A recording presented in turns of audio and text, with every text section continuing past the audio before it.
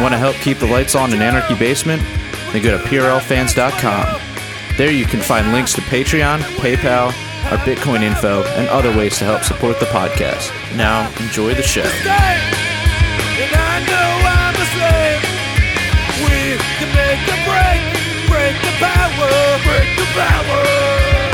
Welcome, everybody, to a very special Thursday episode of Punk Rock Libertarians Podcast, episode 437.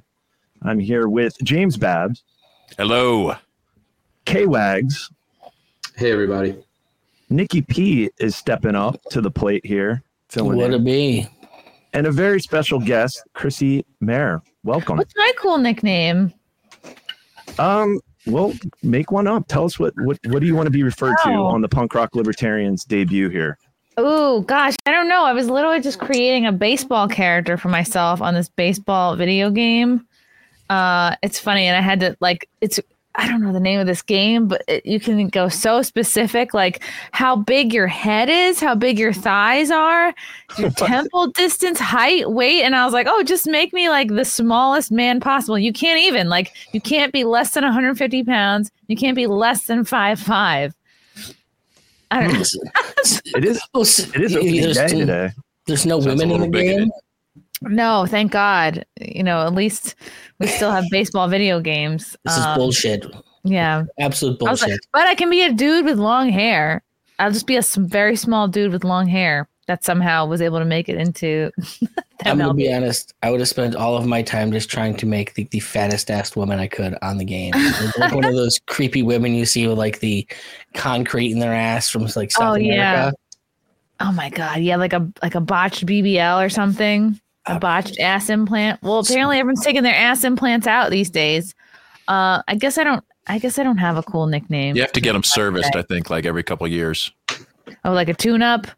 You know, just get them, I don't know, repacked, refirmed up, whatever. That makes sense because actual implants only last you like 10 years, like breast implants. What about penile implants? How long do they last? That's a good question. I guess until it breaks. Yeah, do you have to go in regularly, or do you gotta get it pumped up every now and then? Comes with like a hand control, I think, like a little air compressor. It's like an auto compressor, like an air compressor that you inflate your tires with. It'd be so funny, like you get a penile implant, they make you buy this. Oh, you gotta buy this like compressor thing, and it's basically just like a regular hand. You're like, I paid $300 for this. I gotta just jerk myself off. Well, so I'm imagining like the low market version of it, where it's got like the actual blow up stem somewhere back by your taint. Like, honey, you got to blow it up again to make it work. Mm-hmm. It'd be so funny if there was a component to it where like you did have to have a woman like blow you or something. Like, sorry, this is just what you have to do to like bring it back to, like what do you call it when a store like puts their stamp of like their seal on it, factory warranty. Yeah, something like you gotta get back to certified. Factory certified. Yeah. Like, sorry, honey. Refurbished. You gotta put the nuts in your mouth. Both of them. The quality check. Quality control. Yeah. Good Lord. So we got That's a job that AI can't take away from us. Oh, it's coming. It's just a matter of time. Don't worry. I'm still waiting for AI to happen. This thing that they keep touting as AI is hilarious and it's not AI at all. Other people, you can't afford an AI car yet or any of the other things. But have you heard about the Chat GPT competitor, Right Wing GPT? Really? Yeah, I was listening to No Agenda podcast, and this shit is real. I haven't heard about it, but funny. I know enough programmers. Fight each other. They should fight each other in a rap battle. So, yeah, who can roast the other one better? That's who wins. So I've met a bunch of computer programmers that actually can know how to take the guardrails off of ChatGPT, like all of the extra crap that they put on there to make it a left-wing thing. We've talked about Dan, the do anything now mode, right? Where you can sort of trick it into bypassing its woke censorship. Yeah. I think I was in Dan mode for all of my 20s. But because one of the guys I know from a mastermind I'm in, he actually installs custom versions of ChatGPT for businesses. Like this one's extra evil, or like this one's somebody switched even more evil. Well, what's actually ridiculous is if you go in there, it became a thing because like I think it was some big like Pixabay or something like that actually got like a Pixabay logo on one of the photos that came out of it. So like anything you put in there can kind of come back out at some point in time. And so like for business purposes, you don't want to be using one, like you don't want to be feeding all of your data into something that can spit it out to everybody else in the middle of something. Wow. Give me an example of that. Why would you give this access to your corporate secrets? Well, because that's what you want. That's what you want artificial intelligence in the first place for. You can't fire your employees. Oh, you're like, okay, here's my December sales numbers. Tell me what I did wrong. Magical that GPT. I'm not buying that. It doesn't. The thing is like what it does now. I don't understand. Like, I get the fictional value that they think this is going to have, but it is certainly not realizing that dream anytime soon in my world. I think what the science fiction dystopian storytellers didn't really prepare us for is that there will be an artificial intelligence that rules us. It's just going to be retarded, and living under it is not going to be quite, it's not going to be Terminator. Wait, like meet Joe retarded, like Joe Biden retarded? It's just gonna completely go off the rails. Mm-hmm. I mean, it might accidentally wipe out humanity, just to but who knows? Yay! Yeah, so I was listening. So your latest special's out live from January 6th, and I want to talk about that later on. I'm sure we all want to talk about that. But this was fucking hilarious. So yeah, you're about to hit the road soon, right? Or and by the road I mean Staten Island next Friday. But then Staten Island, Jersey. Then I'll be in Vegas on the 27th, and Dallas May 5th and 6th. Richmond, Virginia, August 9th, and Houston, August 11th. Nice. Do I need to ask what that machine is in the picture next to Chrissie? Did you ask for that advertisement placement? Or? That's the newest Hitachi Magic Wand model that comes with separate attachments. Yeah. Looks a little dangerous. Yeah, not for the novice user. It gets the job done, though. It's nobody said pleasure would be pretty. I like all the extra batteries that comes with it. Yeah, yeah. That gets off everyone in the whole house. Yeah. So what is this this special live from January 6th? Are you in let's play a little clip. Let's play a little clip. A little snippet. Somebody made a little cartoon. And I don't know how to put this, but I look at the Biden administration and I'm like, he's retarded. Biden is retarded. And I can say this because I know personally I'm retarded on my mom's side. We had a retarded great uncle. And I know because I look at the Biden administration, I see what he does. Oh, look what he did. He signed this bill. He did this thing. He put forth this thing. And I'm like, wait, this sounds very similar to when I would go visit my retarded Uncle Roy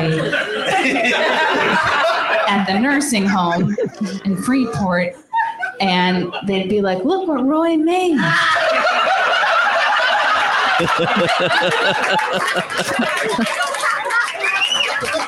He made a ceramic Christmas tree. It lights up. And I would look at that vase and that Christmas tree and I'd be like, there's no fucking way he made that. Because he's retarded. He puts socks on his hands. He can't get dressed by himself. Like, I know that every time I visit Roy, this is the work of many handlers, many people, many nurses' aides that have to. And so I go, okay, that's a nice vase, but I know you didn't make that. I know that was a team effort, and that is exactly how I feel about the Biden administration. Because I look what he did, and I go, no, he still thinks it's 2020. Like he's retarded. That was a group effort. The jig is up. Oh God, cackling Kamala. That is so good. That's wow. Bravo. Thank you guys. That was so sweet of you to play that. Yeah, my first stand-up comedy album live from January 6th. I filmed it on January 6th, I think 2021, right? Because it came out last March, right? No, it came out 2022. I don't know. Let's check this out. Oh my God. Wow. We filmed it January 6th, 2022. It came out March of 2022. So it's just now been out a year. Oh my God. So here's look at how much even more retarded he is now. right? Oh my God, I can't believe he's still in office. It's wild. So why, when I go to Spotify, can I not listen to the album? You're supposed to be on uncancelable records, and the album. I think you have to buy it on. It's on iTunes and Amazon right now. I think I was trying to earn money, but who knows? Maybe I can. I guess I could maybe make it free now. But it did trend. It was number one on iTunes and Amazon, and it's true because someone made me a plaque for a good month. Yeah, the guy who produced my album made this for me because it was number one for like a ridiculously long time, which all thanks to you guys, the fans. It's amazing if you can even reach number one for a day on Amazon or iTunes, but it was up there the better part of a month. So I think I just got really lucky. The first half of the album is all about January 6th, and then the second half is just like my jokes over the last, like 10 years or so. But I tried to like link it all with the common theme. See, it's funny you say that because like I'm into books and like talk to people that write books and stuff. And if you can get two people to buy your book, you're going to be an Amazon bestseller in some category. That's great. It's funny, So at least two people bought the album. That's good to know. Yes. Well, now you're also getting the punk rock libertarian bump, which is why I'm here. We do have several listeners that I think are going to be interested in this. Good. I hope all five of them. I hope all five of them check it out. If nothing out, I'm completely nerding out over here because I actually am a Chrissie Mayr fan, as it would be. Wow. Well, I'm a neurotic fan, which means I have to be a Chrissie Mayr fan because it kind of goes hand in hand there. Oh yeah. Well, how's the transition to Rumble going? It is. I mean, I'm still on YouTube. I am streaming. Everything is copied over to Rumble, and when I'm able to, I stream on Rumble as well. It just takes like a bit more effort to set up a live stream on Rumble. Maybe I just haven't figured out an easier way to do it, but you got to do a separate like kind of intro video each time. But I'm glad that it's there. I do have some concerns, as do a few others, about the kind of inflated numbers that Rumble is showing. Like they have this system where if you even like pass through it. You think they're hosing advertisers, or what are they doing? I don't know. I think I've just heard. I can't prove it. I've just heard things. Yeah, I was gonna say I do find that my numbers are definitely higher on Rumble than they are on YouTube by a lot. Yeah, I just like to hope that that's because conservative people like me more. Yeah, it's hard to know. It's like a brand new thing, but I have, really high hopes for it. I'm glad it exists. Yeah, it's like a lot of shows have like. A lot have part one on YouTube and then we're going to go do the part we can't talk about on YouTube over on Rumble, right? And then like try to get people to transition that way. Yeah, it's good. And it's definitely a free speech platform. Like you can talk about things that you can't talk about on YouTube, all sorts of topics. So Styx Hexenhammer's been doing like specific content that only goes on Odyssey and Rumble for years. So you want all his material, you go there. That's how a lot of people have been going lately because it's just pathetic. The censorship that's happening on those platforms, and then they don't even tell you what the fuck whatever you said or did or whatever the case may be. So fuck them. That's what's really frustrating about YouTube is you'll get strikes and they'll just say what category of strike you're in. They won't really tell you specifically. Unless you have something like a partner manager that can go in and get more of an idea. How many strikes do you have? I mean, they wear away after some time. I think I've had at least 3, but not all at the same time. So you need to up them numbers. Most of the people I know on YouTube always have 2, and they're just treading that third one, and hoping the second one goes away. Just periodically say vaccines are safe and effective. Just if you just say that every 15 minutes, the bots assume you're one of their people, and they let you be. I'm on my 14th booster. Don't ever have James Lindsay. I think that's the real thing. That's what gets everybody booted. Oh, really? Oh, James Lindsay's. I love James Lindsay. Yeah, I guess he just keeps it too real. He talks about ESG. That's the line they don't want anyone crossing. Yeah. Yeah, don't mess with the T Squad or the T Squad. CRT. Yeah. They seem to be fine when we talk about how Joe Biden is a pedophile, though. That doesn't like. No, you have to be careful with that word. He is. You can't. It's like the bots. They scan for specific words, and if you say the wrong word on your show, they kick you off. Vaccines are safe and effective, and pedophiles are just another sexual minority that needs to be protected. Have you ever watched The Quartering? Because Jeremy Hambley is the best about making up names that like don't trigger it. Really?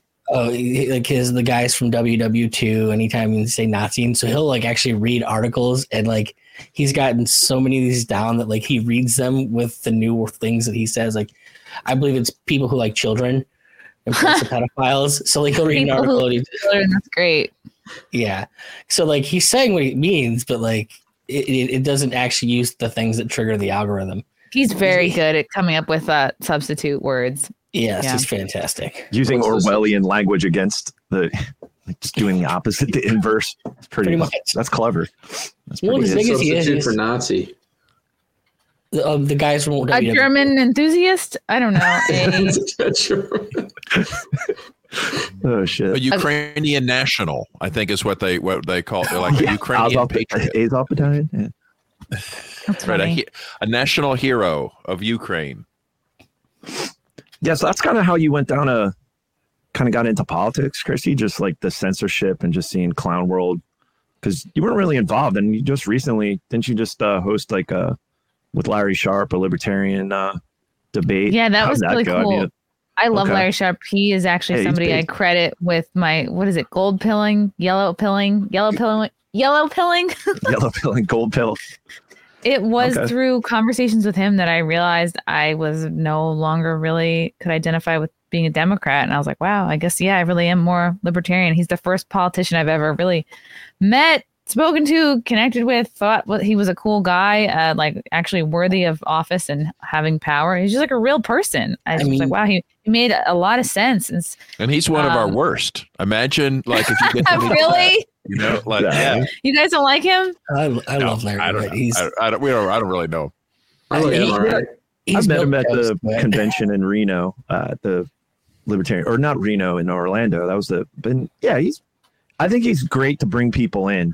I think he's a good, but then once I don't know, like Babs is a grizzled libertarian. We're pretty hardcore around here. Yeah. We've been in the game for a while. Yeah. Kyle's still he's still normie statist sometimes. He bridges the gap though. He keeps us in the loop, but you need those people to kind of gold pill people. Like you said, Chrissie, you need to bring them in and like, hey, the water's warm. Come on in. Check this out. You don't feel like there was a genetic component to him being able to, gold pill you, do you? Like just what something in like because he's half black. Something in like the redhead and the tall black man. Like really? Well, I'm not a real redhead, so okay. I burst the bubble. I don't think it matters. I got real dumb when I was a blonde in high school. Oh, okay. Yeah, it'll have that effect on people. Back so you're on Gas and Dad Blonde. It was terrible. You're on Gas Digital, correct? Or I'll jump on Real Ass Podcast from time to time. That's probably the one I'm on most frequently. Like Dave Smith, has he, gold pilled you or Robbie the Fire? No, I've actually seen Dave Smith in passing, like maybe once or twice, but we've never really like chatted or really done any shows together. He does Legion of Skanks. I maybe think I was on once for like a special Halloween episode a couple of years ago, but I've never really connected with him. Okay. I just figured like in the New York comedy scene, like you guys would cross paths. Yeah, he's various shows. We're both, I guess, on the road a lot. But yeah, I think Legion of Skanks would be the only opportunity I would have to bump into him. Okay. I'm going to be honest. I'm surprised he hasn't had you on Part of the Problem yet. Right. The hell? You've I made don't enough of know. a name for yourself the past 2 years that like Maybe he doesn't know I am. surprising. I would love to have him on mine at some point, but I don't know. Yeah. Let's make this happen. What you gotta do? Michael Robbie Mallon. Dwyer. You gotta How do about me a Michael favor. Malice? What I would think you Michael like, Malice Nikki? would be a good one too. You, for you. you need to get Clint Malice I've Russell. had on. He's great. Yeah. Okay. You need to get Not Clint since he's Russell. put out his latest book, so it's been a while. Oof. I think I had him on after he put out the Anarchist Handbook, or it might have been right before, actually. So it was a couple years ago. Anyways, I was saying you need to get Clint Russell on Nerdrotic to actually explain what ESG is doing and why Hollywood is going along with it. Because they keep asking, I don't understand why these companies are doing this. And essentially, they're going to run to the bottom line. But the point is that ESG means the government's going to be paying for the bottom line. Yeah. They do this shit so that, like, BlackRock has been lobbying for 2 years to get the government to backstop any organization that follows its ESG goals. Right. So they're going to get their money one way or the other. Great, that's going to be. It's going to make. Imagine how good the movies will be with that backstop. Well, the movies are already pretty bad. I don't know how much. How could they get worse? If you start losing money because of your woke philosophy, don't worry. You've got the Federal Reserve Bank right here to assume your liabilities and issue your central bank digital currency. It's going to be great. Yeah, and isn't there a group that takes into consideration your ESG, and it's something like, well, based on that, it gives you a certain score, and then like based on that, that's it has to do with like how many investors you get, and it's like something larger and kind of more globally that has to do with your ESG rankings. Is it called DEI? I don't know. How's it kept score? Like, I wonder, like, what's a good score? Like you have a good credit score, and any ideas on what your credit or your ESG score might be? Mine probably pretty low. Yeah, I think we all are very low. What kind of carbon emissions are you guys generating? I mean, I leave my truck idling in the driveway to try to do my part, but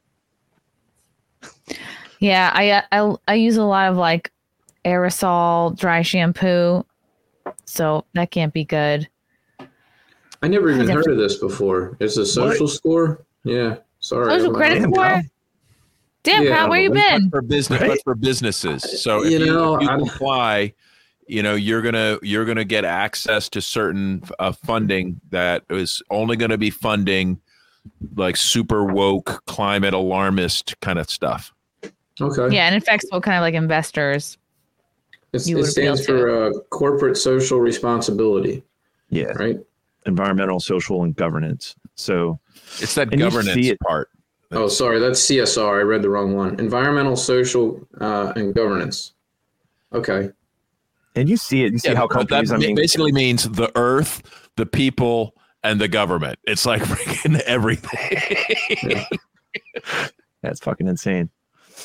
So if I like buy an electric car, does that make my score go up? Oh hell yeah! I found an investment fund that's supposedly the opposite. It's like all the companies that have bad ESG scores or whatever. It's like the opposite. So we'll see what the market says about like which kind of company is going to do better. So I had a thought about this earlier. Like at work, a lot of people have their pronouns in their emails, and it's like kind of a virtue signal to be like, I'm down with the with advertising that or supporting, I guess, the transgender cause or something. I don't know. It makes me a little uncomfortable that, people feel the need to do that, or they do that, and it's like, okay, what are your that person's pronouns, probably a to me, it Democrat. demonstrates just a spinelessness. It's just like, yep, I'm falling in line. I'm not going to make waves. I'm doing what everybody else is doing. I'm doing what's asked of me. Or take it to the next level. Include not just your pronouns, include your adverbs. And also like penis your size, adjectives, like cup my size, all of adjectives it are brilliant and handsome. Yeah. Right. Like Yeah. You don't work in the corporate world, I can tell, James. I'm not putting anything crazy in there. I don't put anything in there. I just have my name, like I don't like to politicize everything. Oh, you just put your name? Oh, so you're transphobic. Oh. Wow, you're not an ally. Well, yeah, exactly. I saw a thing. They had this in hockey, in NHL hockey. They're having all these fights, or not physical fights, but like disputes over the jerseys. They want to have the guys wear these rainbow colored jerseys for the warm-ups to support the LGBTQ community. And some players don't want to wear the jerseys, and so they're battling over this. And I'm like, and then I made a joke. I was like, I can't wait for like abortion rights jersey night. It's just everything's politicized. Everything is like, what side are you on? What team are you on? We can't even enjoy a hockey game because we have to divide the team into left and right, and it's annoying to me that we do it. Maybe there's a way to put them on opposing teams and then just let them brawl on the ice. Yeah, that makes the most sense. Wait, like did you mean let them play hockey? Rainbows versus black flags. I don't know. The Trumpers or something like that. I don't know what the sides would be, but American that's flag fun. Funny idea. Rainbow flag. And like their team can be body positive, like anybody can play. It's going to be equitable. Like everyone's going to get to score the same number of points. You don't even have to know how to play hockey. That's how equitable it's going to be. It's going to be great. Yeah. Look, I'm just pissed. It makes me feel like I have to feel some sort of way about trans people, and I don't. Like, you got a trans dick. That's cool, man. I'll tug on it if you want me to. Whatever. Well, I'm not going to call you a woman. You're not a woman. I'm good on that. That's where I draw the line. Oh, Nikki's ridiculous. That's all. Yeah, it is. I just don't. Why I'm supposed to hate people for that? Like, it's taking it too far. It's being pushed. The culture war is getting hot now with this recent recent shooting. Well, at least somebody's finally arming the trans kids, right? I mean, yeah. That's equity right there. Yeah. I want to see the manifesto. They have a manifesto. They won't release it. They're not going to. I doubt it's going to come out. I don't. It's actually a woman manifesto. Don't misgender the manifesto, please. It's a woo manifesto. I don't like them releasing the manifestos, but it is super, super ridiculous that this is the one time that they don't release the manifesto when it's like super lefty heavy. Like, come on, guys. See, I think it's up to you. If you're a mass shooter, it's up to you to get your manifesto out there first, right? Seriously, you're going to wait and see if the police release your manifesto unedited? Get it out there first, right? Was it a physical manifesto? They didn't post it on Reddit or anything? I haven't seen it or heard. I mean, I just heard they have one. Well, see, that's the thing. This is amateur hour. They're not even a good school shooter. It's in the r/manifesto. I mean, shouldn't it be the headline on like "R trans"? Like, isn't that where it belongs now? R trans. Well, now they're having like days of vengeance here. Let me pull up the docs. Yeah, on April Fool's Day of all days. Right. Like, I heard we're doing the bank who's having days 1st. of vengeance? It doesn't sound very festive. But do we have like a final on how many schools were shut down the other day for threats? Yeah. Last I heard was there was 90 schools yesterday. Shouldn't the vengeance be coming from like the victims' families? Isn't that the point of vengeance? Yeah, it's just Not so the person backwards. that did it. But the shooter is the victim, according to all the articles. No, this is being organized by the Trans Radical Activist Network. Okay, hold on. It was already in the works. So right. Yeah, it's. I guess let's this just keep going with it. This person just jumped the gun. They couldn't wait. I think they're mad that that person got killed. Probably, yeah. Well, they just had an insurrection down at the Tennessee Capitol. They had a trans die-in today. Yeah. Did you see that floating around on Twitter today? Oh yeah, it's fucking insane. Transurrection. That's funny. Transurrection. But what was your experience there on January 6th? That's what it's called when you get turned on by Blair White. Look, I'm sorry. If you don't get turned on by Blair White, there's something wrong with you. You can pretend that's not there. So, Chrissie, you're somewhat of an insurrectionist yourself. Is that right? Oh, yeah. I do. I dabble in going to DC a couple times. No, I just went like November, December, January for all the rallies just to cover it from the sort of like citizen journalist point of view, because I felt like it was being covered really unfairly by the news. So I was just, shocked with how the day kind of turned out. But now I understand why they had to make us look like the enemy so that people would be afraid. Did you get questioned or prosecuted or? No, the FBI called the house once, but that was it. Should you invite them in for coffee? Did they come to your house? Kyle has had the FBI come to his house one time. This was he's on great terms with cops. Ooh. Yeah, someone commented under my comment on Facebook, and they took it as a threat against law enforcement. And I guess it was reported to the Michigan police, and then they contacted the Michigan FBI, and then they contacted the Baltimore FBI, and some agents actually came to my house. And I was like, I don't know that person. I don't know. People comment on your stuff on Facebook. I don't know. I have no idea. The door. I don't know what he's planning. When you're when your time comes, just don't open the door. Okay. Really, they come in to question you about a Facebook comment. Just don't even talk to them. I mean, in general, that's the best advice. Don't open the door for cops ever. I thought it was interesting how responsive they were to a potential threat against law enforcement. I mean, if somebody threatens you, they do not care. But they're very responsive to threats against law enforcement. So you have been contacted since going to January 6th, or your involvement just doing the regular doing these interviews? What? No, I'm sorry. Go on. Oh yeah, no, just a one phone call. Oh, okay. Because I met people. There was this was about maybe a year ago when there was a rally just north of Baltimore in this town of Bel Air because they were protesting the county. They were trying to push the jab on healthcare workers. So there was a big protest, and I met quite a few people that were at January 6th that were just there, and they had the FBI come to their homes here in Maryland, and they were just there, or they took a picture. They took a picture at the rally, and they're like, "We saw this picture. We came across." I'm like, Jesus Christ! I feel like you guys missed the subtext of what she said. She said she's only taken one call. She didn't say anything about how many she's sent out to the FBI. Sent out? Yeah, I assume you're making weekly calls to them since that initial call. Oh. She's not doing the Kyle route. Okay. Look, I'm the guy that makes the bad jokes. That's what I'm here for.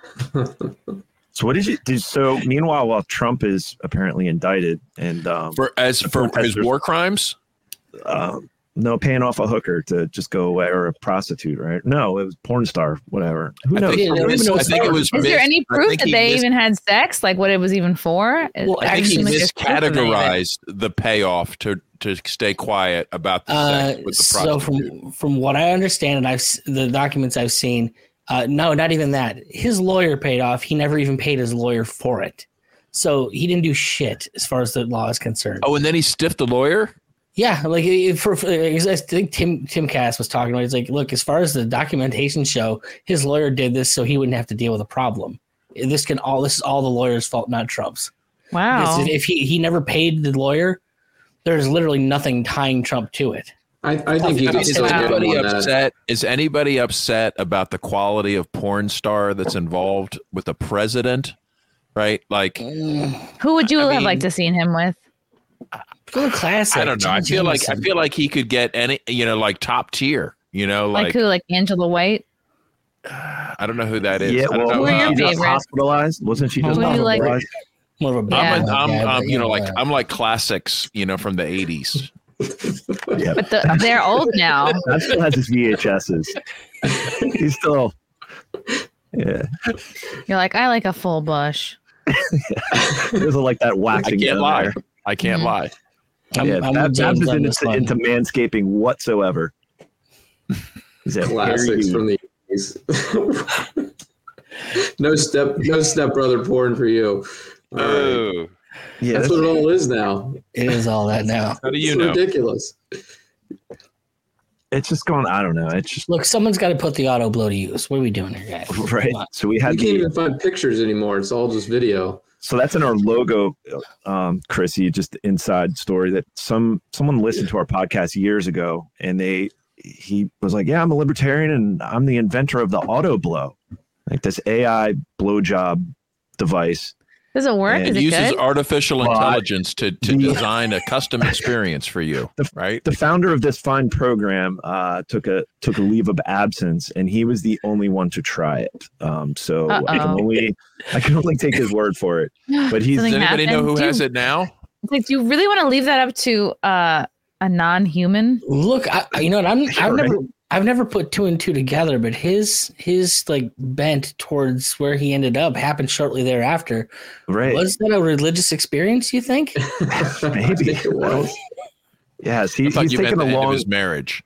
That too. The auto blow could have ended. He finally he decided he didn't need a wife after that. It was that. Oh, good Lord. It was a turning point. Fold laundry. That's the auto fold. But look, let's not give AI any ideas here. That becomes an add-on feature, and it's all over. AI cooking. I saw you it. Put a mug in the butthole. It's like an espresso comes out. You're like, yeah. It freaked me out. I was flipping through Twitter, and I saw there was a robot. I don't know what the page was, but it was a robot that was AI controlled that was doing dental work. So there was like a mannequin with a wide open mouth with a robot arm controlled by AI to do dental work. Wow. So and I'm like, that is terrifying. Yeah, I mean, it was like a medical mannequin. Machines and lasers doing, like the eye surgery, like the LASIK. What's it called? LASIK. I don't know. Did you go to high school with Dave Attell or the same high school as Attell and Schumer? Yeah. Schumer was my sister's grade. Really? Wow. Chuck Schumer? Yes, Chuck Schumer. Amy Schumer, right? Mm-hmm. Okay. She's like the less funny version of her Uncle Chuck. Aw. Slightly less good looking. Very slightly less evil. Well, that's debatable. They both seem pretty evil to me. I don't know. Yeah, she's kind of fallen out of the spotlight for a while now. I know, like people aren't even making jokes about her anymore. Like that's sad. Aw. Didn't she like get into just producing other comics for a while there? Like I know there was a lot of stand-up specials that were Amy Schumer Presents. Yeah. That were doing pretty good. That was nice that she was kind of giving back to her people a little bit. Yeah, we stumbled. Have been funny. We stumbled across Dave Attell twice at Magooby's Joke House in Maryland, and Colin and I were actually at the same show. Yeah, it was wild. And Jared, who would have been here, but he had the COVID, so that's why Jared isn't joining us. But we went to a show there and saw Dave, and there was 2 shows. Have you ever been to Magooby's? It's like the most random place. Where is it? Maryland? Yeah, so it's like north of Maryland. It's outside the Beltway. It's outside the Baltimore Maryland. Beltway, and it's in like this weird storage unit. So Dave made a joke. It's like, it's my dream to be, a legendary comedian and coming here and coming back to perform in Timonium, Maryland, in a storage unit next to an Applebee's. I mean, it's like the worst. It's the weirdest location, but it's really the only comic club in the Baltimore area that brings brings people in on a regular. When you get big, we have bigger venues. So Sam Morrell, I think last year, was it Magooby's or the year before? I missed him at Magooby's. Well, he's gotten big, and now he's at, I think, the Meyerhoff or whatever. Oh, nice. Yeah, or something. I forget what it is, but he's getting a bigger venue. So the key problem is you'd have to go to Baltimore to do any of these things, and it's not enough money in the world. Well, you have to ask that question. I guess you'd find out. Fine place. Nikki P is out in like the Cleveland area, and Babs is in an undisclosed location somewhere in the Philadelphia suburbs. So, okay, but we just have a lot of crime. That's all. Yeah. Well, where are you based? New York. Yeah, I'm in outside of New York City, so I'm in New York City like at least a couple times a week. So crime doesn't scare me. Yeah, how was it during COVID's? Like, I mean, you got completely a lot of deserted. Yeah, because you got a lot of flack, speaking out against the lockdowns and the jab and all that. So how did the community or the comedy community in New York treat you like during that? Oh, like not at all. They treated me not at all. Like there was no like, wow, great job. Like, wow, I'm going to do that too. Like I feel completely split off You from alone? like the rest of the comedy community. I feel like I vibe with the Compound Media guys and, you know, Tyler Fisher and, you know, a couple of other comics that are like scattered around the country, like Layla Hart, you know, Crip Daddy. So it's really like Sam Tripoli in LA.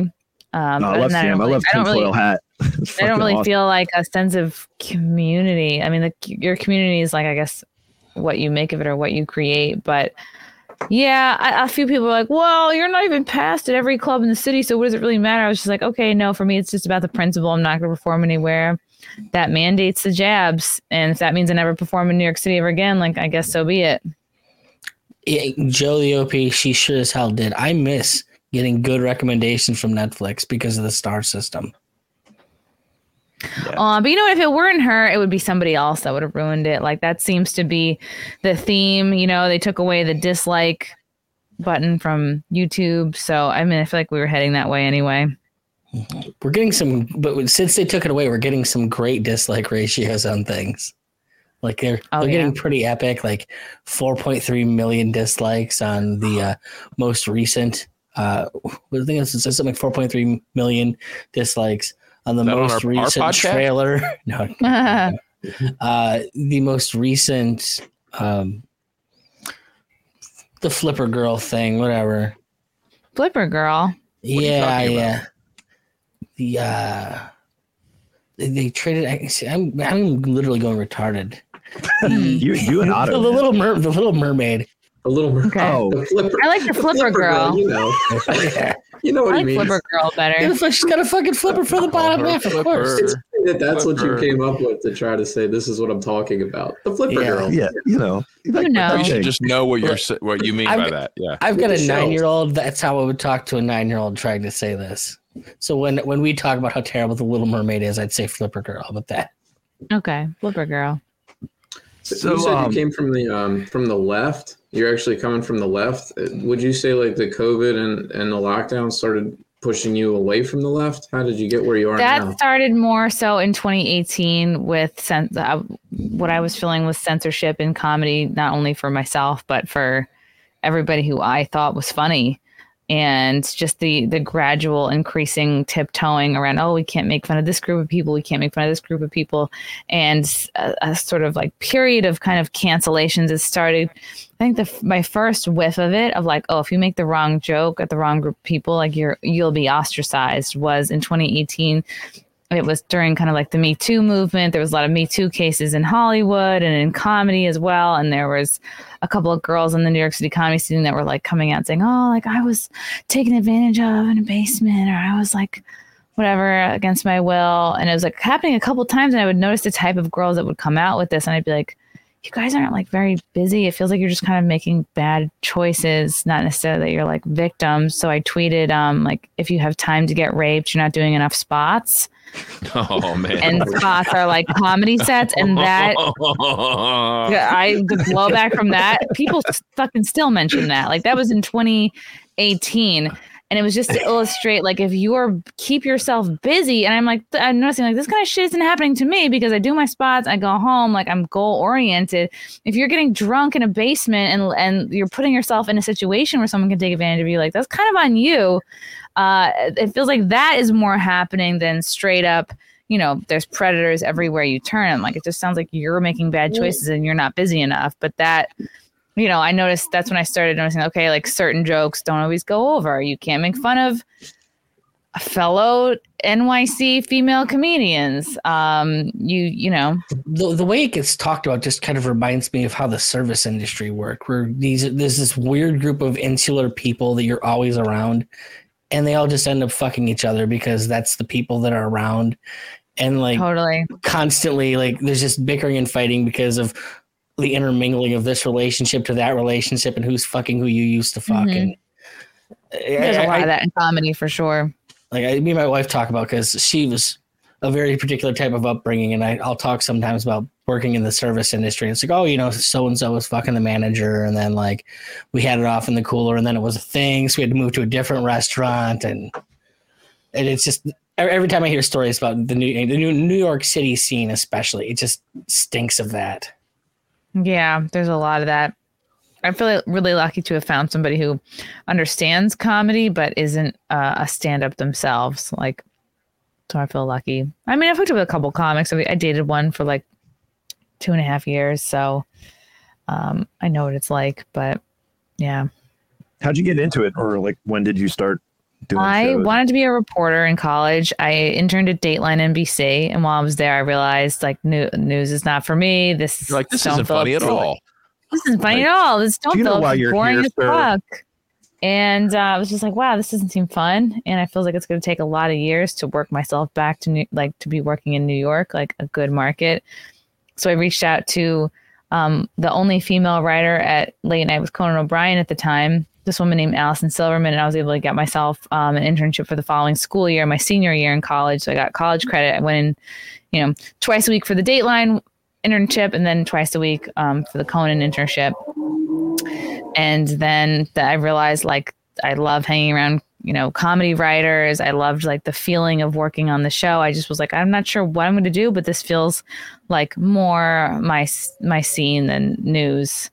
So I talked to the writers, like Brian Stack, who would do a lot of bit parts, and Jose Arroyo, who was a really nice guy, gave me a book on comedy writing that I think I still have. And they were saying, if you're interested in this, like do improv. So after I graduated, I did 5 years of improv between the Magnet Theater and the UCB Theater, and, did like every class a team at both theaters. Then did a one-woman show that ran at the Magnet Theater for about 6 weeks. And after that, I realized, okay, I think I can start stand-up. Like I did an hour on stage. I did 6 different characters. I think I can like muster up the balls to do some stand-up. And That was in March of 2010 that I started stand-up. I've been doing it ever since. Was your one-woman show funny? I have to ask. Was it funny? Because I just hear one-woman show and I assume that like I'm supposed to cry at the end of it based on I guess the one-woman shows I've seen.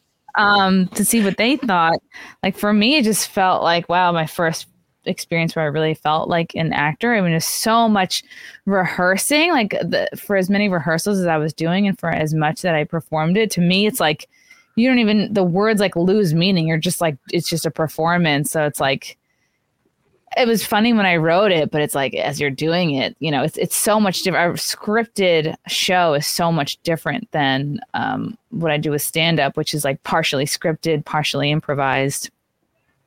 Which I was actually going to ask, if you have any ambitions of like doing actual like writing beyond stand-up, getting into like television or film or anything like that?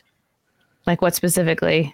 I mean, just from like a writing perspective, is your type of comedy specifically stand up, or would you like to do other types of comedic writing or just I don't know. Yeah, I've had a few people reach out to me recently that are possibly looking in the direction of like a movie or studio or something. I'm pretty much open, but also I just feel like I've had so many things that might have happened over the years. For me, I can't get excited until I'm literally like signing a contract and something's happening. So the money's in the bank account. I don't care. Not even about the money. It's just I've had so many people pitch me ideas, send me things, so many meetings, so many things that sound like you're about to blow up. And like you just realize over the years, like it's, I guess, just a numbers game, or just to really not get your hopes up until a thing is literally happening. Right. You're here on the Punk Rock Libertarian Podcast. It's happening now. It's happening. Real. You made it. It's real. Right. Like, yeah. Yeah, I took 2 improv classes. The one thing that was interesting to me was like, we all have like a screen or a filter, and you kind of, there's a lot of things you won't say or can't say, or just out of normal social convention. And improv kind of teaches you to let that guard down, let that screen down. You don't have time to think. You just got to kind of blurt, and you get very quick and very witty. And I don't know. I thought it was really fun, and you also silly. I mean, we were like doing things that I was like, this is like we're in kindergarten or something, just having the most fun we could possibly have. I had a blast in improv classes. Well, you don't smoke weed, right, Kyle? Fun. Yeah, no, I don't. No, I'm kind of the rest of us just smoke weed to get to do that. So I think smoking weed is so boring. Like I there's nothing I'm less interested in than smoking weed. Like for me, I just feel like I'd rather be getting something done, or like achieving a goal or working on something or writing on something or listening to a set. I feel like literally taking a nap is more productive than smoking weed, in my opinion. Sounds like Finn McKenty rubbed off on you. Now you're all uber trad. Can't believe it. I guess I have too many things to do than to just like relax and smoke weed and like blow off in an afternoon. But I feel like with improv, it's like, to your point, Kyle, like you really do, like you could feed into your inner child. It's a great way to make friends. And you don't necessarily have to be like, I want to be in commercials or I want to be an actor or a comedian. Like plenty of people who take improv, like want to just help their public speaking. They want to help their their work, like when they do presentations. So there are so many transferable skills that you can learn in improv that apply to really any industry. But you're right, it really does free you up on stage. It teaches you to like be in your body. You start doing like accents, or maybe you pretend like you're like, wow, I've never actually like physically like pretended to be a cat before. Like how would if there was an old table, what would that like old table's personality be? Or like an old, like what would be the personality? Like how would an old car sound that's full of garbage? Like it really gets you out of your head and helps you to like trains you to think creatively. But like, and to your point too, you don't have time to think. You can't help but be honest. And with that is where there's so much humor, because in that honesty is people's genuine thoughts and feelings, which are often racist, misogynist, like all of the things that you're not supposed to like, that aren't politically correct, but that are hilarious because it's how people actually think.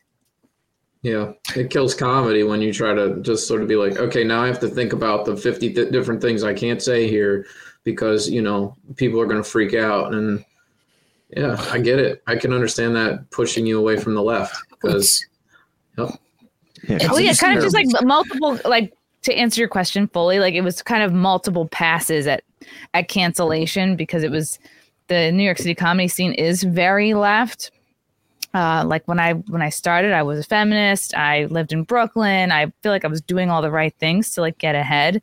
I had a show at the Stonewall Inn that was monthly. That was great. That was like standing room only every month, and it ran for 6 years. And I noticed that once I started to do a show on Compound Media, the way people were treating me was changing, and the way that people were seeing me was different. Like I had the same sense of humor, but I went from, oh, comedian we all know and love, to like, oh, now you're a Republican. Now you're far right because you're on Anthony Cumia's network. It's like, okay, well, he's far right, but nobody asked me what my political opinions were on things. But like, none of that matters. People like to group and stereotype. It makes everything easier. So that was kind of one wave. Well, the first wave was that tweet about like, if you have time to get raped, you're not doing enough spots. Like that got me kicked out of a few women's groups for sure. I was not invited to like brunches after that. And then it was getting on Compound Media, which was like 2018. I started doing some spots on there because my mom died in 2018, and I was like, I felt like I really need to throw myself into something else, because I was just like, there's only so much you can grieve and like wallow in it. You have to just do something productive. So I started to go on Compound Media, and I was like, oh wow, I really feel like these guys' sense of humor like vibe with my sense of humor. We're both kind of anti-woke, not politically correct, just same kind of improvised, very that quick wit that you'll see from like Anthony Cumia or Jim Norton or any of these other like, comics that have been around for a while. And then I pitched my show Wet Spot in 2019. That got picked up. And I wanted that to feel like an old school, like Howard Stern feeling, like before he, evolved, sold out, whatever you want to call it. Yeah, I have porn stars on, comedians. Like sometimes wild shit happens. Sometimes it's nudity, cussing. Sometimes it's anal ring toss. Sometimes it's just like a thought-provoking conversation. Like it varies. I think Larry Sharp's done it a couple times. And anal ring toss? Anal ring toss. It's exactly. He wasn't involved with that. Maybe I'm not giving Larry enough credit. Okay. No, he is pretty fun. I mean, I think if it were happening near him, he's like, all right, okay. Jump right in there. Okay. Yeah. He's like, why don't we sponsor this? Why doesn't Verizon sponsor this anal ring toss, and they can pay for the upkeep of the bridge? So that was kind of one round of canceling. And the other round of sort of canceling was being an out Trump voter. Because I wasn't on board with Trump when he first came out. It took a minute. I voted for Jill Stein actually the first time. You're still voting? Because I didn't know what the hell. And the second, I voted for Obama the first time. Second time I actually didn't vote because I didn't want to miss yoga class. And then I voted for Jill Stein. And then I voted for Trump. See, that's the amount of importance voting should be in your life. I didn't want to miss yoga. Well, I was like, he'll win. I was not politically activated just at that point, and then voted for Trump in 2020. Was very much an out Trump voter. That was another thing that was very unpopular in the New York City comedy scene. And then, of course, January 6th was a big one because I had people messaging my Facebook friends being like, hey, just letting you know, like Chrissie Mayr was at the Capitol on the 6th. You should probably unfriend her. People I don't even know, never heard of, never seen, asking my Facebook friends to unfriend me. And there was a producer who produced a show in Brooklyn. I was only able to get like one tweet out on the 6th because the reception was so bad. And I think it was like, heading over to the Capitol now, because all of us that were there didn't think it was a big deal because it was a planned march point. But the people who didn't know what was going on, who were just following, who were just taking their whole opinion from what legacy media was telling them to think. This one girl was like, she tweeted out, she like quote tweeted me. She's like, I don't know what the comics are doing in LA, but in New York, they're storming the Capitol. And I was just so shocked because I'm like, I barely know this woman. I've worked with her on a couple shows. Like, why is she? And then I'm like, this is something the left is using to virtue signal on. And then, it very quickly was made apparent to me, like how they were painting anybody who was in DC on that day. I'm like, oh, wow, they're just like demonizing anybody who was there. And it was wild because there were articles, there was another conversation of like, we need to make a list of every comedian who was at the Capitol on January 6th so we can just basically blacklist them. Like, we have to come together and never book these comics who were sounds hilarious. It's literally me and one other dude. Like, there was not a huge comedian presence at the Capitol that day. I'm like, that's a short list. The guy with the horns, he's not getting booked at all now. Yeah, literally me and Kevin. He's at a halfway house. He got out. Out. Yeah. So that was pretty. Say his name. What's his name? The shaman. Jacob Chansley. Chansley. Out of curiosity, have any of you guys actually watched his documentary Q sent me? Our friend made that. No, the first half of it's fantastic. I'm still waiting for the second half of it. Was it Nicholas Ring or? Yeah, it's Rink's movie. Yep. But yeah, it's great. I haven't seen it yet. Well, what's funny about that is because if you watch that video, which had them following him, like all that crap that came out during Tucker's. Oh no, Nikki P dropped out. Oh no, I thought he was going to make a really good point. Oh, he was. We're all probably an EMP attack. We get those. Yeah, they had to take him out. Look, see. Oh no, he'll be back. It cuts in and out. There's a low. Yeah, Alex, to answer your question, it was like these several rounds of kind of canceling that made me realize a few things. Like, no, number one, there's no like community. There's no like, we have your back. We're all New York City comedians. Like, it was for years me like giving a lot of spots, helping a lot of people for my Stonewall Inn show. Like, I thought I had friends, but once I was perceived to have the wrong politics, a lot of people stopped associating. You're in the out group. Actual friends turned their back on me. I had actual friends turn their back on me even before I voted for Trump because are you friends with Jimmy Dore? Because your story sounds kind of like his, the way he has been like rejected by the left. I had a girlfriend literally give me shit because she thought my boyfriend voted for Trump. And this was like back in probably 2016, 17, before I was, voting for Trump myself. So it was really wild to see the difference. You were Trump voter adjacent. So you were Trump voter adjacent, and that was enough. It was really wild to see how people's opinions of you would change just based on like where they thought you fell politically or what they thought your views were. And again, like these are people behind my back telling my other friends to unfriend, to make a list, don't ever book this person again. But nobody in my DMs, nobody texting me or calling me being like, hey, like I saw you were at the Capitol that day. To me, it seems like a pretty bad thing, but maybe you can explain why you were there or what went on in your opinion. Like I had no messages like that. It was literally all grandstanding and virtue signaling and nobody privately being like, oh, hey, like even like, I'm really concerned. Why were you there? Like, what's going on? First of all, why would anyone need to explain why they just went to DC for some bullshit event? Well, right? if they didn't know, like, if they're under the impression that it's this horrible thing, like anybody who goes there is a white supremacist, even like, oh, I thought you were different, Chrissie. Why were you? Even if they were like had the dumbest take, but you're a media personality. Like, why wouldn't anybody, like, maybe you went to make jokes about it. Maybe you went to get material. Maybe you went maybe you went because you're a Nazi. Maybe you went because you're whatever. Maybe you went there for the anal ring toss. I mean, who knows? Maybe we had the anal ring toss. Yeah, Tim Miller. That's Otto, who's usually our host. He's at the Madball concert at, ironically named the Otto Bar in Baltimore. And Madball's from New York. They're a hardcore band, and I might check them out later. But they basically said we are not playing any fucking shows that has vaccine mandates, and they got huge blowback within the hardcore punk scene. Yeah, they've been around for like ever, and they're fucking. Remember, they're based as fuck. And do you remember when they did that? Was it like right when De Blasio put out the mandates? Because I think it was in August or something of I think 21. Yeah, and they had a huge show in Central Park, and it was like Cro-Mags, Wisdom in Chains, like all these like kind of like all these hardcore bands that were like, fuck this mandate, vaccine mandates, these mask mandates, all this bullshit. We're having a fucking show in Central Park. And we saw Madball when they came through Maryland like a year ago, and it was fucking amazing. And it was at a black-owned business out in Frederick, Maryland, which is like the second largest city, but it's out in Western Maryland.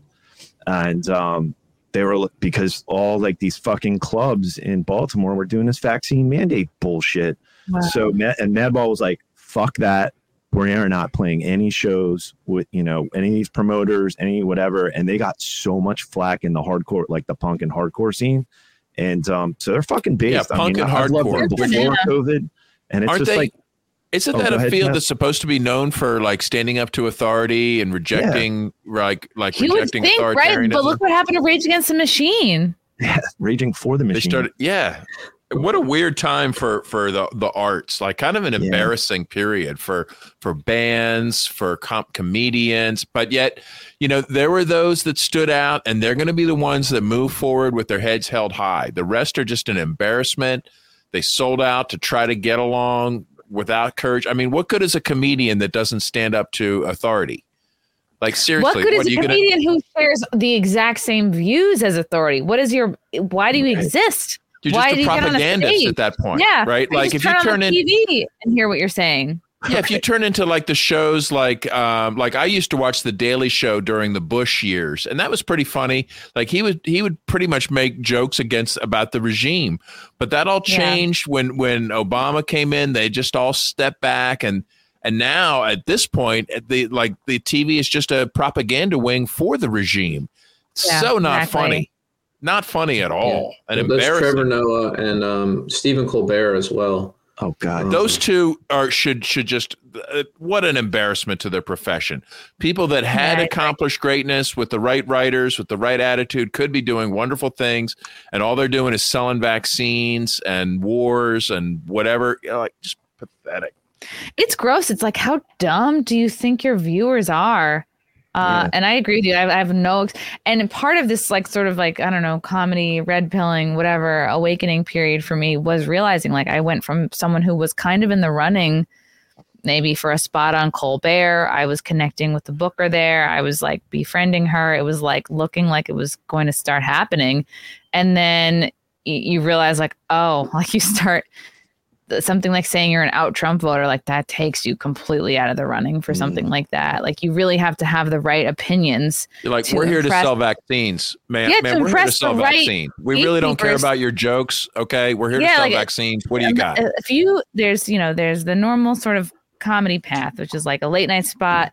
Used to be Letterman, Leno, but now it's like Fallon, Colbert, Kimmel, right? Like, so you have to impress the right gatekeepers, and you have to have like the right politics to even be someone that they would think of to get to a point where you're getting a late night spot. So then eventually you can get like a JFL, which is the big, well, now it doesn't matter as much anymore, but like 15, 20 years ago, getting on Just for Laughs in Montreal was, again, like, that was career making, and that would lead you to road work or a Comedy Central special or an HBO special. And it's like, but if you don't have these right opinions, if you're not like basically woke, if you're not like, if someone like me has to be bashing men 24/7, bashing white people, like those are the correct jokes to make, not the fucking if you're getting raped, you're not doing enough spots. Like that nobody wants to hear from that person. So you quickly realize like, oh, I'm never going to make it in this mainstream way. So either you wait for the mainstream to change, or you go, fuck it, I got to find my own fans a different way. I got to produce my own shows. I got to do my own podcast. I got to find my people somewhere.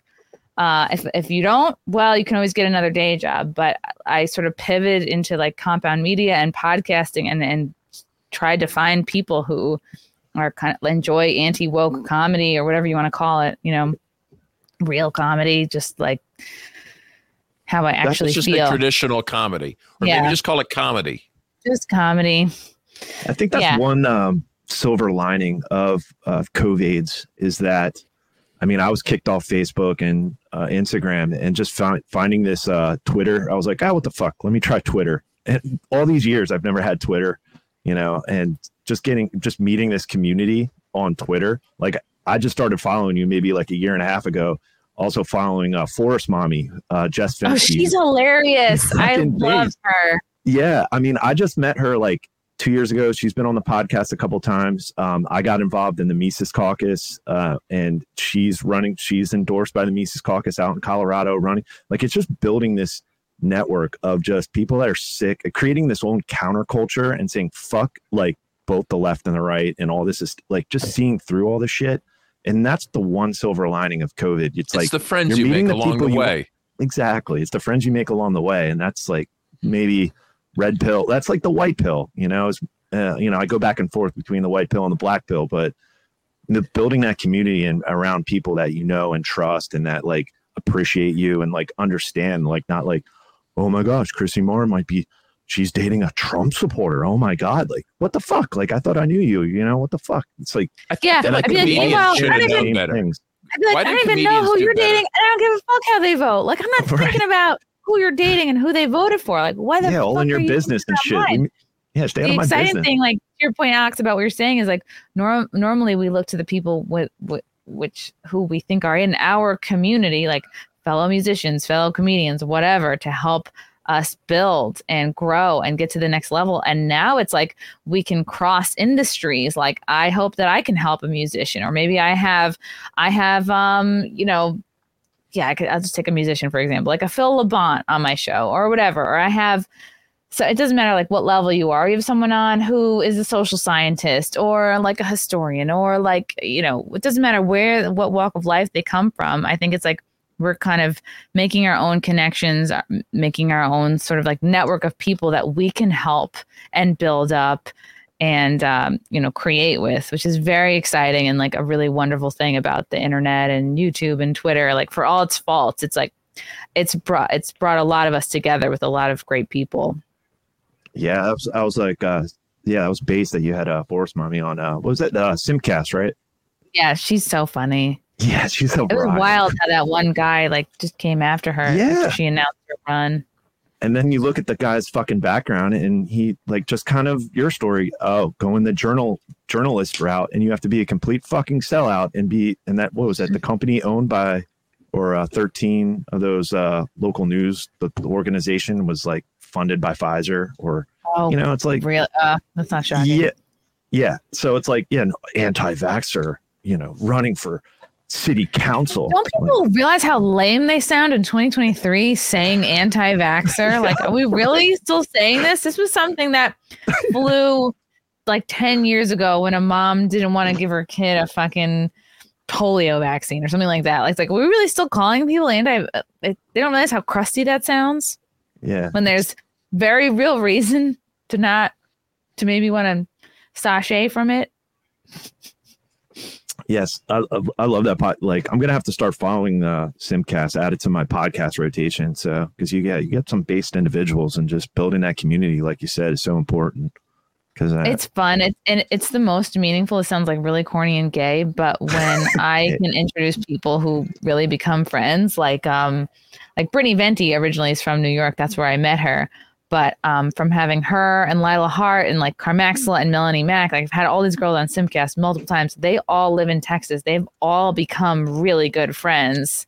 I'm not gonna say like just because of me, but like if I can help facilitate like a real life connection and friendship, that makes me feel really, really good about myself. And then especially after like a comedy show, you know, a bunch of fans come out, we go drinking after. It's like, oh, hey, I listen to Friday Night Tights. Oh, so do I. And we all like follow the same people. It's like, great. And then I leave but they're all friends and stay in contact. That's fucking awesome. It's just such a huge benefit to feel like you're helping to bring people together, especially after a time where we all felt so alone and separated. So yeah, it feels good. Back. Yeah, sorry. He's back. He might have been waiting he was probably in the waiting room. Sorry, man. I'm like new to the controls here on the StreamYard. You left him in the waiting room for 20 minutes. Good. That's where you belong. Okay. He was in the middle of, I forget what he was talking about. I remember the Flipper Girl. Girl. Good old Flipper Girl. Flipper Girl here. Just think about what you said. Don't come back till you say The Little Mermaid. You're on mute. Nikki, you're on mute. You just can't get anything right today. Yeah, apparently. For a guy who's hosted a lot of podcasts. That vinyl chloride in the air out there in Ohio is really fucking up your stream out there. No. You joke, but yeah, how are things on the ground out there, Nikki P? I don't think I really talked to you since. I mean, are you growing a tail yet? What's happening? I'm more concerned about like my family in Pittsburgh because they're way closer to it than I am. They're also in the direction wind goes. Plus, even if they weren't being poisoned, they're in Pittsburgh. Right. There is also that. But I mean, all of the water effects are actually fucking West Virginia more than it's doing anything to Ohio. I heard about some bottled water that was recalled from like Massachusetts because it had been bottled in Ohio. I mean, we do have Nestle here, so it's very, very possible. This was like Acadia brand or something like that. Anyway, I drink. Wow. I drink. Look, we're those weird homesteader types. I got a Berkey out there that I make my own water, so we're okay. Good. What's up, Philadelphia recently poisoned Philadelphia's water, and everyone loved that. Caused a run on bottled water in all the stores, and everyone's like, really? They're like, yeah, don't drink the water. And they're like, I mean, it was already like a fluorinated punch from hell, you know, but. Wow. The real funny takeaway from this for me is it's like, everyone's like, look, guys, 8,000 of these things happen every year. Like, it's just, this is a big one. Like, okay, but you don't think that there's an issue that we have 8,000 trail derailments a year and that's not something to be concerned about? Right. Listen, Azov Battalion needs the weapons, okay? Shut up about your crumbling infrastructure again, okay? Yeah, like if we had 8,000 planes crashing a year, we'd be like, what's going on with the planes? Right. Well, they disappear. They don't crash. Yeah, so we'll send Berkey the bill for this free plug, but it's basically, I think it's the best water filtration system. You put on stainless steel. They have different sizes, but it does it filter vinyl like everything chloride? out of it. Yeah, I don't know about vinyl chloride, so I don't know, Nikki P. It might not be safe, but it's basically still better than everyone else around here. Whatever they're drinking's not as good as what I am, one way or the other. Maybe it still has vinyl chloride in it, but not all the other crap. So we'll send Berkey a bill for this free plug, but. Yeah, it's funny because like technically I say Berkey, but I built it myself. So. Oh wow, DIY, huh? Nice. Yeah, bro. It's the only way to homestead. Yeah, chickens out there. You got chickens? We're working on it. Oh, okay. I'm building the coop right now. I mean, the price of eggs are goddamn ridiculous. You got to. Oh no, absolutely. If you have a backyard, you need chickens. So you live in not upstate New York, Chrissie. I'm curious, what do eggs look like in New York City right now? How much do you pay for eggs? Oh man. Let's see. Maybe Full disclosure, I've been really cool about the New York City thing. I grew up in upstate New York, and I hate New York City with a burning passion. $6? So. $6? Really? That's cheaper than they are here. That's wild. Oh, I guess what quality of eggs are you buying? I guess is probably the next question. I don't know if they're bad quality. Like, I don't know. They're just white. They look the same to me as they've always looked. Okay. It's probably not like $7.50 for the top shelf eggs. The top shelf, I think, is like $9 a dozen out here for like the free range. Like, oh wow! Is that because all the land is polluted now and the chickens all died? Honestly, that might be it. I haven't heard any, like, we get eggs from like farmers and stuff that we know, but so I don't have to worry about the store as much. But I haven't heard of any die-offs out there from any of the places we go. As long as my raw milk stays good, we're good. You have cows?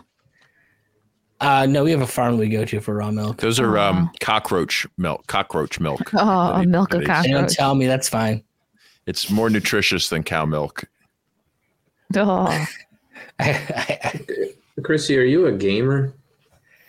No, I mean, if you count Pokemon Go, but other than that, no, not really. I don't know that I would count that. No, I don't think so. When Nikki said something about like D&D and comic books and that really got Kyle's attention.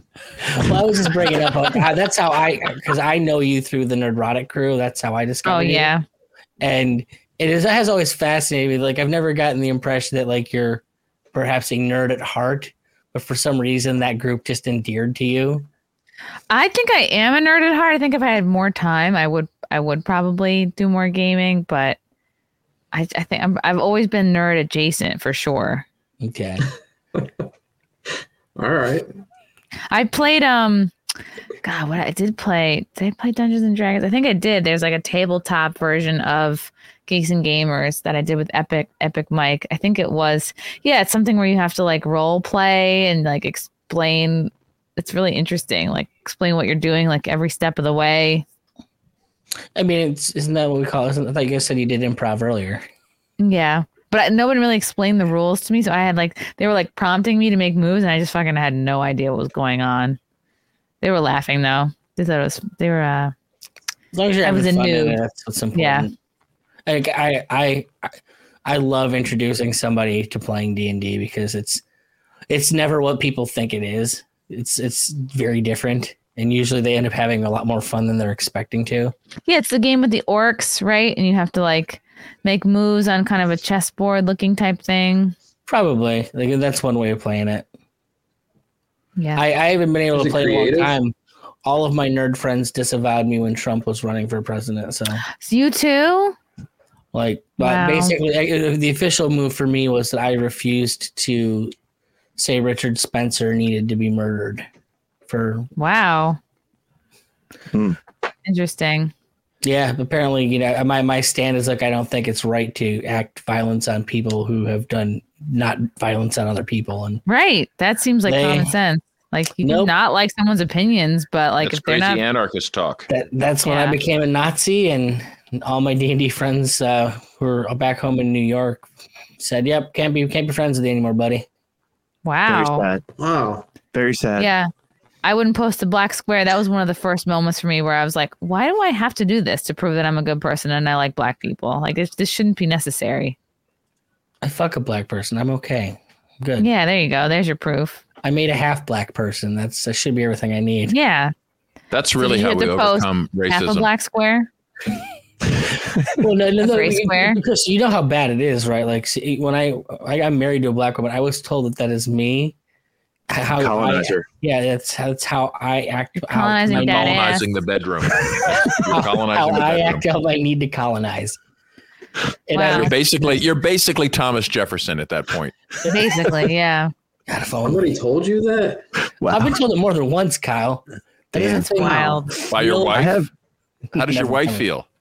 Well, that's my biggest. Did she whisper like, "You fucking cracker," like in bed? I wish. Like, so the homesteading shit, that's more my wife than it is me. Like, she's the typical librarian. Like, she's put it this way, she's way more into Tolkien than I am, and I play D&D. So are you calling her the Tolkien black woman in your life? Oh, she is absolutely a Tolkien black woman, 100%. Mm-hmm. I'm going to tell her you said that, and she's going to fuck out too. Look, there's only 3 people in history to trust: C.S. Lewis, Tolkien, and G.K. Chesterton. That's it. Everybody else is full of shit. What about J.K. Rowling? Why would you listen to anything she has? I don't know. Just kidding. That turf. Chrissie, before we wrap this up, it's been a blast. You want to plug away? Oh yeah. Go over those tour dates again, because yeah, we'll see you live. Let's see. Should I put my website? Let's see. This is StreamYard, right? I can share my screen. Okay. Rock and roll. Yep. I'll be headlining in Staten Island on April 7th, the Reef at Paradise Island. I'll be in Jersey April 8th, Vegas April 27th at the Space, Dallas, Texas at Hyenas Comedy Club May 5th and 6th, Richmond, Virginia, Sandman Comedy Club Wednesday, August 9th, Anime Matsuri August 10th through the 13th. Simcast will be at this convention, and I'm headlining that same weekend, Friday, August 11th at the Secret Group. Get your tickets now, ChrissieMayr.com. You can also watch my show, The Wet Spot, on Compound Media, Mondays at 7 p.m. Eastern on CompoundMedia.com. We got Simcast Sundays at 9 p.m. Eastern on my YouTube channel, Rumble, Rockfin, all the places, and interviews multiple times a week, and a morning show that I occasionally do at 10 in the morning. How did you have time to do this stupid podcast? It's like you're actually today. This is my fourth out of 5. Today I have 5 recordings. This is my 4th one. I just have one more at 10. Oh, wow. I'm done for the day. You're a good sport. Thank you. Yeah, thank you for coming on. You guys are fun. Thanks for having me. Really appreciate it. Yeah, thanks for the follow. And we'd definitely like to see you live one of these days if you come through Maryland or nearby. You're all in Maryland? Maryland. Nikki P's out in Cleveland area and Baptist Philly area. So you got to get to Magooby's Joke House in Timonium. All the big comics have been there. Don't do it. That's not me. A lot of times with these clubs, you need like an agent or a manager to help you get in. But yeah, I'll definitely try. I mean, or at least come through with Robbie the Fire. Come on the porch tour. Come on down. Don't go to Baltimore. Robbie. Just don't go. Just don't do it. Timonium's the suburbs. It's fine. Yeah, but it's been a blast. Thanks again for coming on. We're gonna wrap it up here. Thank you guys. Appreciate it. Just anybody listening, throw us 3 shekels a month, and you can get on our Patreon. We got T-shirts for sale at libertariancountry.com. They're a sponsor of the podcast. Put in code PRL10, PRL10, you get 10% off. And if you spend 50 or more, you will get. You can use code PRL2, and that'll give you 20% off. So until then, give us a follow on Twitter. Give us a follow on YouTube, all the medias. And until next time, live free or die. Statism's footprint is the blood that is shed, drenching the flags on the tax bombs in red. Wasn't by a few at the expense of the many. So do the gods and the death machine. You can't justify killing by economic gain. For God, country, and democracy, you can put freedom and gunpoint in a fun land. You support the